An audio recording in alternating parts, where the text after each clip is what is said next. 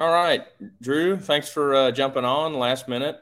Um, this is episode 30 for me. This should come out in about mid to late November. So I'm going to hand it off to you for you to give everybody your elevator pitch.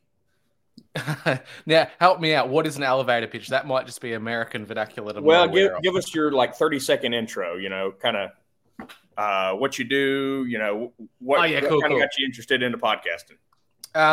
Yeah, just Drew missing from your Missing the Point podcast. I initially started off listening to podcasts during COVID. Initially, it was OBDM, Our Big Dumb Mouth. Then it was Union of the Unwanted and a couple of those other shows. Legit Bat, those types of ones. It was just a bit of a means of escape during the near 3.5 years of lockdown in Victoria. So eventually that manifested into me reaching out to a couple of the podcasters that I listen to, letting them know I like their work, and guest appearing on Deborah Gets Red Pilled with Adam, Chud, and Deborah. So kind of started off there. I thought, yeah, I can do this, and kind of just started my own show and my means of getting my voice out there and talking a bit. And it's almost like it's a bit of a mental relief just Yeah, to speak to people who are like-minded or open to different things that don't necessarily follow the mainstream.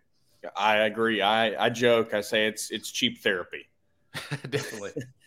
Uh, but okay. Well, I know we had kind of gone back and forth a couple of weeks ago on what we were going to talk about, and it seemed like the easiest thing for us would be some hunting and fishing. So I'm from Tennessee, right? Things are totally different in my part of the world on hunting. Could you just kind of give me a brief overview on how all that works in your part of the world?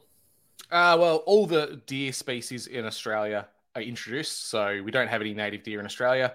We're not allowed to, as white fellas, hunt any of our native species, so that's kind of off the cards. Only Indigenous people are allowed to do that. So it's literally just introduced species like rabbit, deer, foxes, quail, some native quail, some non-native quail. The only native species we can hunt in Australia tend to be our birds and our waterfowl and just land-based birds like quail and all that type of thing. But generally, for the most part, it's our introduced species, so we don't really have any hunting seasons like that. We can shoot them any time of the year we want. Anytime we want to stock the freezer full of some venison, that's when we can do it. There's no tag systems in Australia at all because they're an endemic introduced species. It's kind of a free-for-all, really. So much to the point that our state governments actively send out chopper crews in helicopters with AR-15s, and they shoot as many as they can in the high country and then just leave them there, which is a damn shame. Okay, yeah, I knew they'd done some stuff like that with maybe goats in New Zealand at one point. That's. I mean, I think that's kind of cool, but that's kind of the Texas thing, right? To go hunt out of a helicopter. But you said it's a bunch of deer species, right? Is it Eurasian deer? Or am I just making that up? Yeah, it's a mix of Eurasian and European. So the main introduced species of the larger deer are our red deer, which there's a mix of Wapiti cross in there as well. So you've got that along Queensland into New South Wales into northern Victoria. We've then got the Asiatic deer, which is a Samba, which is similar size to a red deer, big dark brown guys.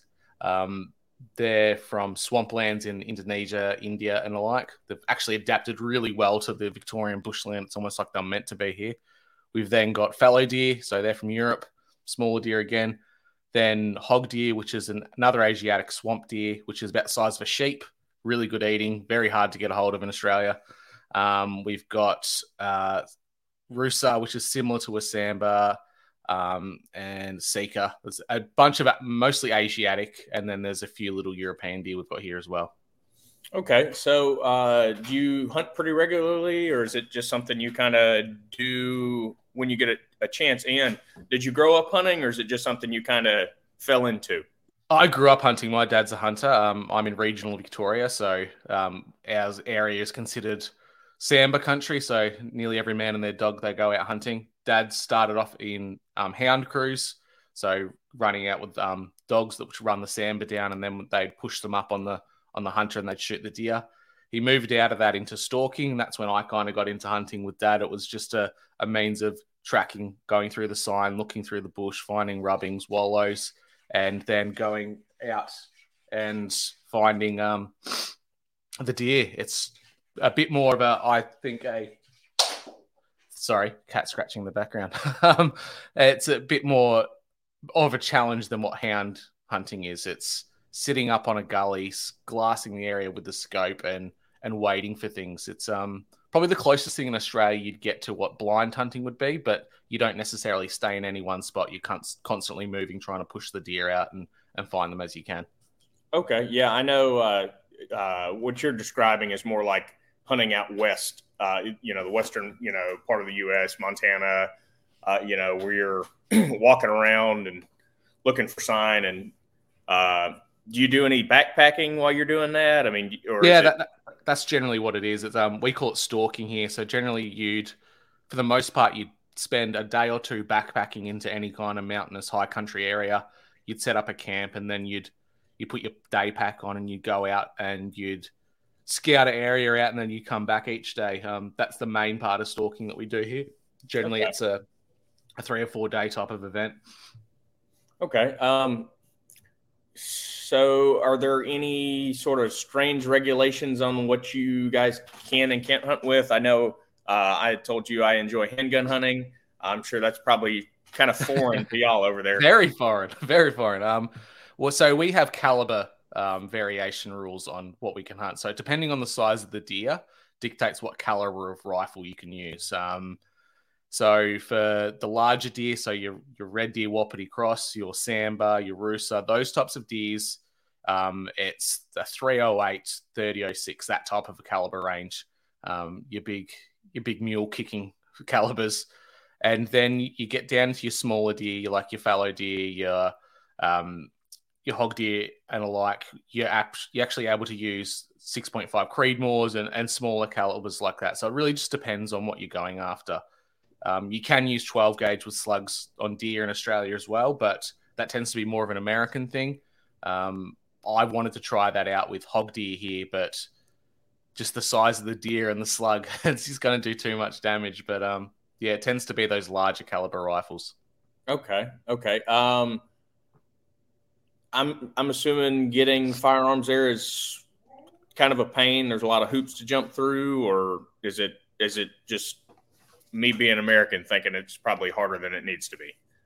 It's probably very hard in comparison to what Americans are used to. I can remember being in the States and going into a Walmart and seeing a sign that said a limit of 5 rifles and 5 pistols per customer per day. And I thought, fuck, this is heaven.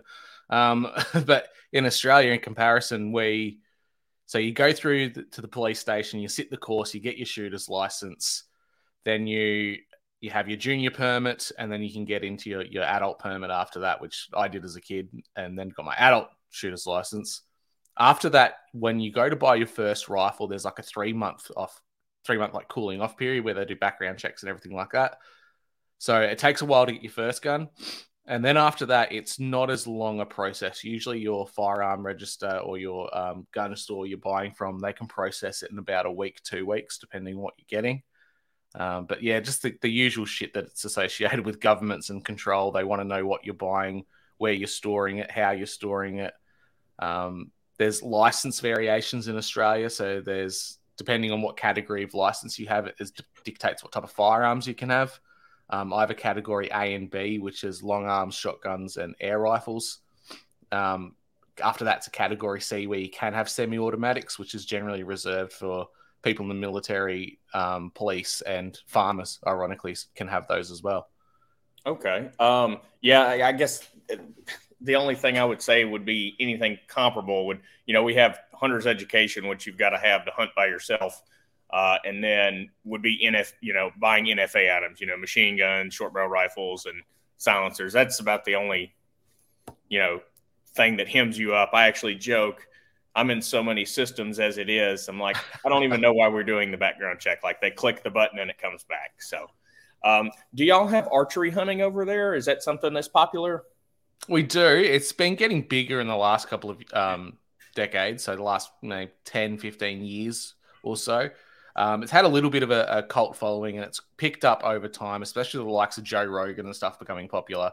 There's a lot of guys up north in Queensland which go bow hunting on the red deer. It's interesting, but it's not something I think I would ever get into. I tend to like the stalking and and the backpacking in and out of country and doing it that way. It's growing, but nowhere near the level of what firearms are. Okay. Last thing, and then I'll move on to some fishing. And I do have a hog hunting question, but is there any sort of history of like sport shooting? I used to shoot a lot of trap and skeet, and I believe I shot with some people from Australia back in the day. Yeah, clay shooting's really big here. In my high school years, I was in my school's clay shooting group. So little regional country government school. We went out into Melbourne. We competed against all the private schools, and they had their perfectly fine-tuned shotguns that are German-made and pristine and have the embroidery and everything on the stock. And then there was us country boys in there with our shotguns that we use on rabbits each weekend. And we went toe-to-toe with them in clay shooting. But it is big here. A lot of the gold medals we get as a country in the Commonwealth Games and the Olympics tend to be in those fields, in clay shooting and target shooting. Okay. Are y'all still connected with the UK? You said the Commonwealth Games, or is that just something that's carried over? Yeah, we're still part of the Commonwealth. So our head of state is still the king. It used to be the Queen, is now the king.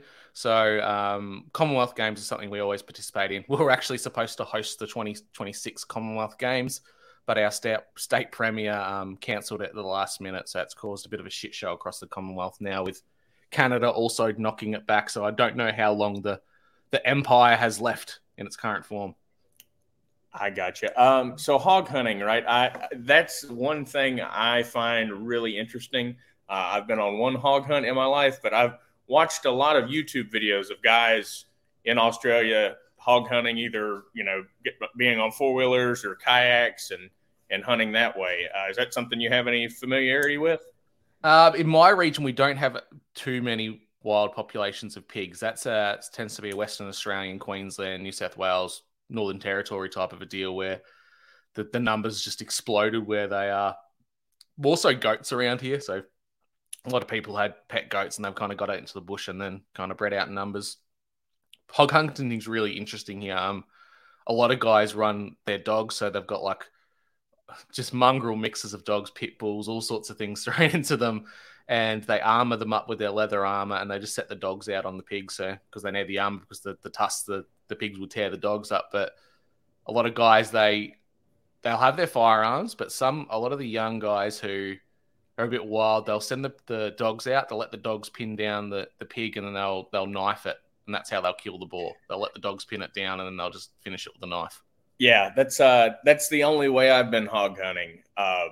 It's different. To me, that was about the most exciting hunt I've had. But yeah, that's also kind of a southern U.S. thing. Actually, a lot of people here view hunting with dogs like that as kind of like the white trash, redneck thing to do. Yeah, we tend to think of it as Southerners in Australia. We tend to think that's a northern bogan thing to do. We're a bit more refined and we just use our firearms. I gotcha. Well, what about fishing? That is something I don't have the patience to do. I used to joke. I could say, I can sit outside all day in the heat and shoot 300 targets and then go to a shoot off. But God forbid you give me a fishing rod and stick me in a boat. I just can't do it. So, y'all, how does that work over there? Is it mainly rivers or offshore or? Mix of everything. Naturally, being an island continent, fishing and recreation is huge in Australia. Yet again, there are regulations out the wazoo for all of this. You need a fishing license in Victoria and most states across Australia. There are bag limits on what fish you can get and what sizes you can take. But there's a whole mix of things. There's fly fishing, which is inland and across our rivers and streams in Victoria for rainbow trout, brown trout, that type of thing.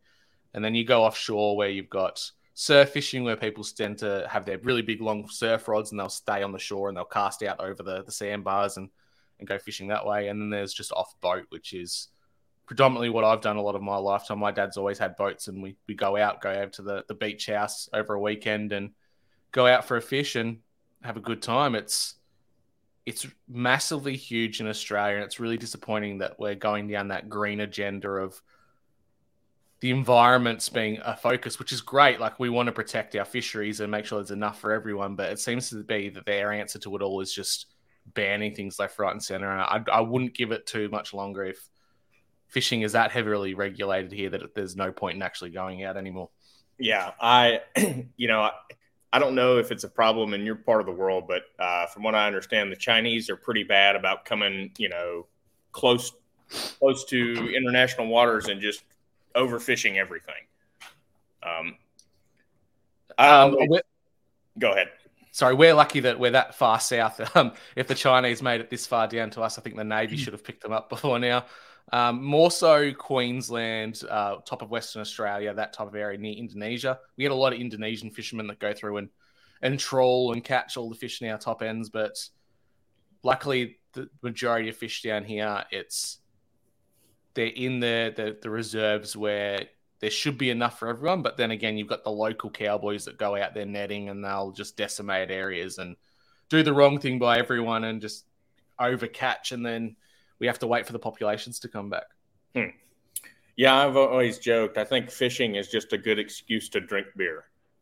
That's all it's ever been, at least for me, So do you do any fly fishing? That seems something that's really relaxing. I don't know if it is, but I went out west last year and I just saw tons of people doing it. Yeah, I've got a few mates who got into it and they tried to get me on board, and I found it just inherently frustrating, whether it was I couldn't get the technique down or couldn't figure out the flies. I couldn't get it. It just didn't sit well with me. It's not the usual cast, drop the line, let it go out a bit, and then flick over the spindle. But it's big here for the types of rivers we've got in Victoria. It's Victoria and Tasmania are probably the closest you'd get to what Europe would be in fly fishing. We've got a lot of good little streams and estuaries, so it is big, but I'm not a fan of it. Like you said, it's a bit too slow for me. It seems to be a gentlemanly pursuit. A lot of people put it down to, but I prefer to just fish in lakes and streams, going for Australian game fish like the Australian bass, the Murray cod, which are massive. They can get like 1.5 meters long. They're huge, Damn. Absolute beasts. And catfish and things like that. But yeah, the flies tend to be more of those introduced species more than anything else. Okay. Now with the hunting and fishing you do, I'm assuming you eat most everything that you, I guess, harvest? Yeah, absolutely. The only thing that we kind of have to be cautious of in Australia is our government released a virus into the wild rabbit populations to try and kill them off. So Mixo and a couple of other viruses, man-made viruses, were put into the population. So generally, you have to be careful where you're harvesting rabbit from. There seems to be a bit of a tell where as soon as you skin them and you take out all the organs, if the liver has black spots or the lungs have black spots on it, it tends to be a bit of a sign that they've actually caught one of those diseases. So you kind of steer clear of it. Wow, that's crazy. I know they've talked about doing stuff like that with hogs in Texas, but that's I guess there's not really many native species, right, that are as destructive as a lot of the things that have been introduced. Well, that seems to be a bit of the misconsensus, and a lot of the greenies tend to think the argument, especially around deer, is that deer in the high country, they trample and they destroy the native grasses and they rub the trees, and they're invasive species. But if you look what a wombat does on the average, the wombat digs up so many holes, eats the root systems and are like around trees to the point where they collapse. Some of our most destructive species are actually native. So if anything, a couple of these introduced species really aren't doing all too much. If anything, the deer here are a good thing because they eat all the low growing green growth and prevent forest fires. So bushfires, that'd be better than having them killed off, I think. What about kangaroos? Is that something y'all can hunt? I've heard stories of people back in the day having like driven kangaroo hunts. I hear they're kind of a nuisance at times. Is that true? So at one point we were allowed to shoot kangaroos. It was perfectly fine. My dad grew up in a family of 9. His father was a World War II POW, very psychologically damaged and physically damaged man. So he had a lot of alcohol problems and whatnot. They grew up very poor, not having a lot to eat. So my dad's family was literally fed on kangaroo soup, kangaroo tail soup, rabbits, whatever they could get a hold of. That's what they ate. So kangaroo was a big staple of the Australian diet for westernized Australians for a long time until we brought in the axe where only Indigenous people can hunt them. You'll find that they'll do a cull every now and again. That the numbers of kangaroos have exploded to the point where they have to go out and shoot a few thousand of them at any given time. That's mostly due to a lot of Victoria was covered in red gum forest and a lot of old growth forest. And as the farmers came in, colonization, they clear felled areas for farming, and that naturally gave lots of open land for grass, which the kangaroos eat. So naturally, their populations exploded with the access to more food. I got you. So, is it the Aborigine that are y'all's indigenous people?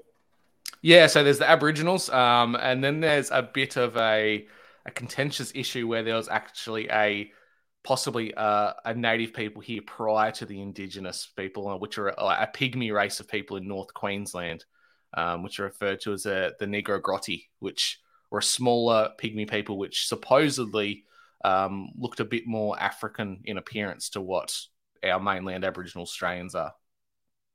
Okay, so the Aborigine, what can they hunt? I mean, you said that there are certain native species that you can't hunt. What would a few of them be? I know you just said the kangaroo's one. Yeah, so for the most part, they can go after pretty much everything, unless there's a critically endangered species. Generally, they can go after anything. So we've got our Aboriginals and Torres Strait Islanders, which are the islands above Australia. Wombats, kangaroos, possums, wallabies, which is like a smaller version of a kangaroo, emus, goannas, snakes, whatever they want, really, they can go after. Even dugongs, so like the southern hemisphere version of the manatee. I've seen a couple of young guys up north which will just jump over the side of a boat and stick a manatee and cut it in half in the water and then put it up on a canoe. Yeah, it's really quite messed up how there's rules for thee and not for me. How certain people can hunt certain things, but we can't. Yeah, you're really highlighting the whole being a second-class citizen. So, do they get government assistance and all kinds of stuff like maybe some of the Native Americans in the U.S. do? I mean, do they have like reservations or anything for them? Not in the traditional sense of a reservation. In the States, you guys have got reservations, which were kind of like signed off areas that we'll send you to this place because like treaties and that type of thing. We don't have a treaty in Australia. So for the most part, there are traditional lands, air quote, but it's not to the extent of reserves in America where they can kind of be self-governing and have their own police and everything. The government's still very heavily involved in what Indigenous people can and can't do. But in saying that, they do receive a lot of funding. Generally, there's anywhere between $24 to $30 billion a year is spent on Indigenous Australians to try and close the gap. And for listeners who don't know what that is, there's a gap between Indigenous and non-Indigenous Australians, life expectancy, health, education, all sorts of metrics across the board where Indigenous people come out a lot lower than what non-Indigenous Australians do. Okay, so are they pretty well integrated into y'all's society, or do they just kind of stick with their own people in their own areas? I mean, I'm not familiar with the geography of Australia. I'll be 100% honest. You might have to walk me through that a little more. Yeah, so Australia is roughly the size of the United States, larger than Europe. So we have a massive, massive landmass that in itself, we have states that are larger than multiple European countries, larger than multiple US states combined.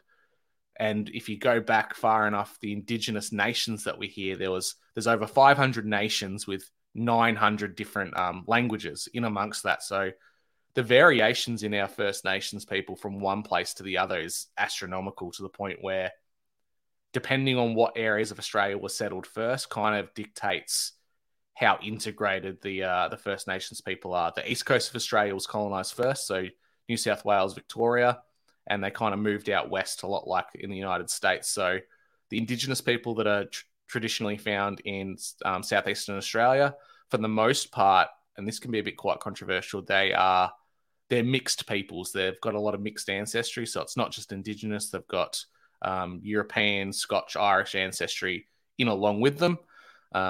A lot of my mates from the mobs around here, they tend to call other Aboriginals who are a lot lighter in skin tone milkies. They've got more milk in them than they do coffee. Um, apart from that, if you go up north and to Western Australia, you have the remote communities who are still holding corroborees and living their traditional lifestyles that really haven't changed for about 60,000 years. So there's a big difference between city Aboriginals and regional country Aboriginals, that's for sure. I got you. Well, man, I'm unfortunately going to have to wrap this up. Looks like I've had a water line bust. Is there any way you can drop your plugs and kind of close this for me? Yeah, sure. Drew Misson from Your Missing the Point podcast. You can find me on all the usual podcatchers. Misson is spelled Missen. I'm on Twitter and Instagram. I'm search banned and shadow banned on Twitter and Instagram. So you might have to find me via a direct link, which maybe I can send to put in the show notes. But yeah, just find me in all the usual places. For sure, man. I will have to have you back on if you'll come. I'd like to maybe talk about some of your experiences with lockdown during the craziness of 2020. Sure, mate. Sounds good. All right. Appreciate it, man. Thanks for having me on.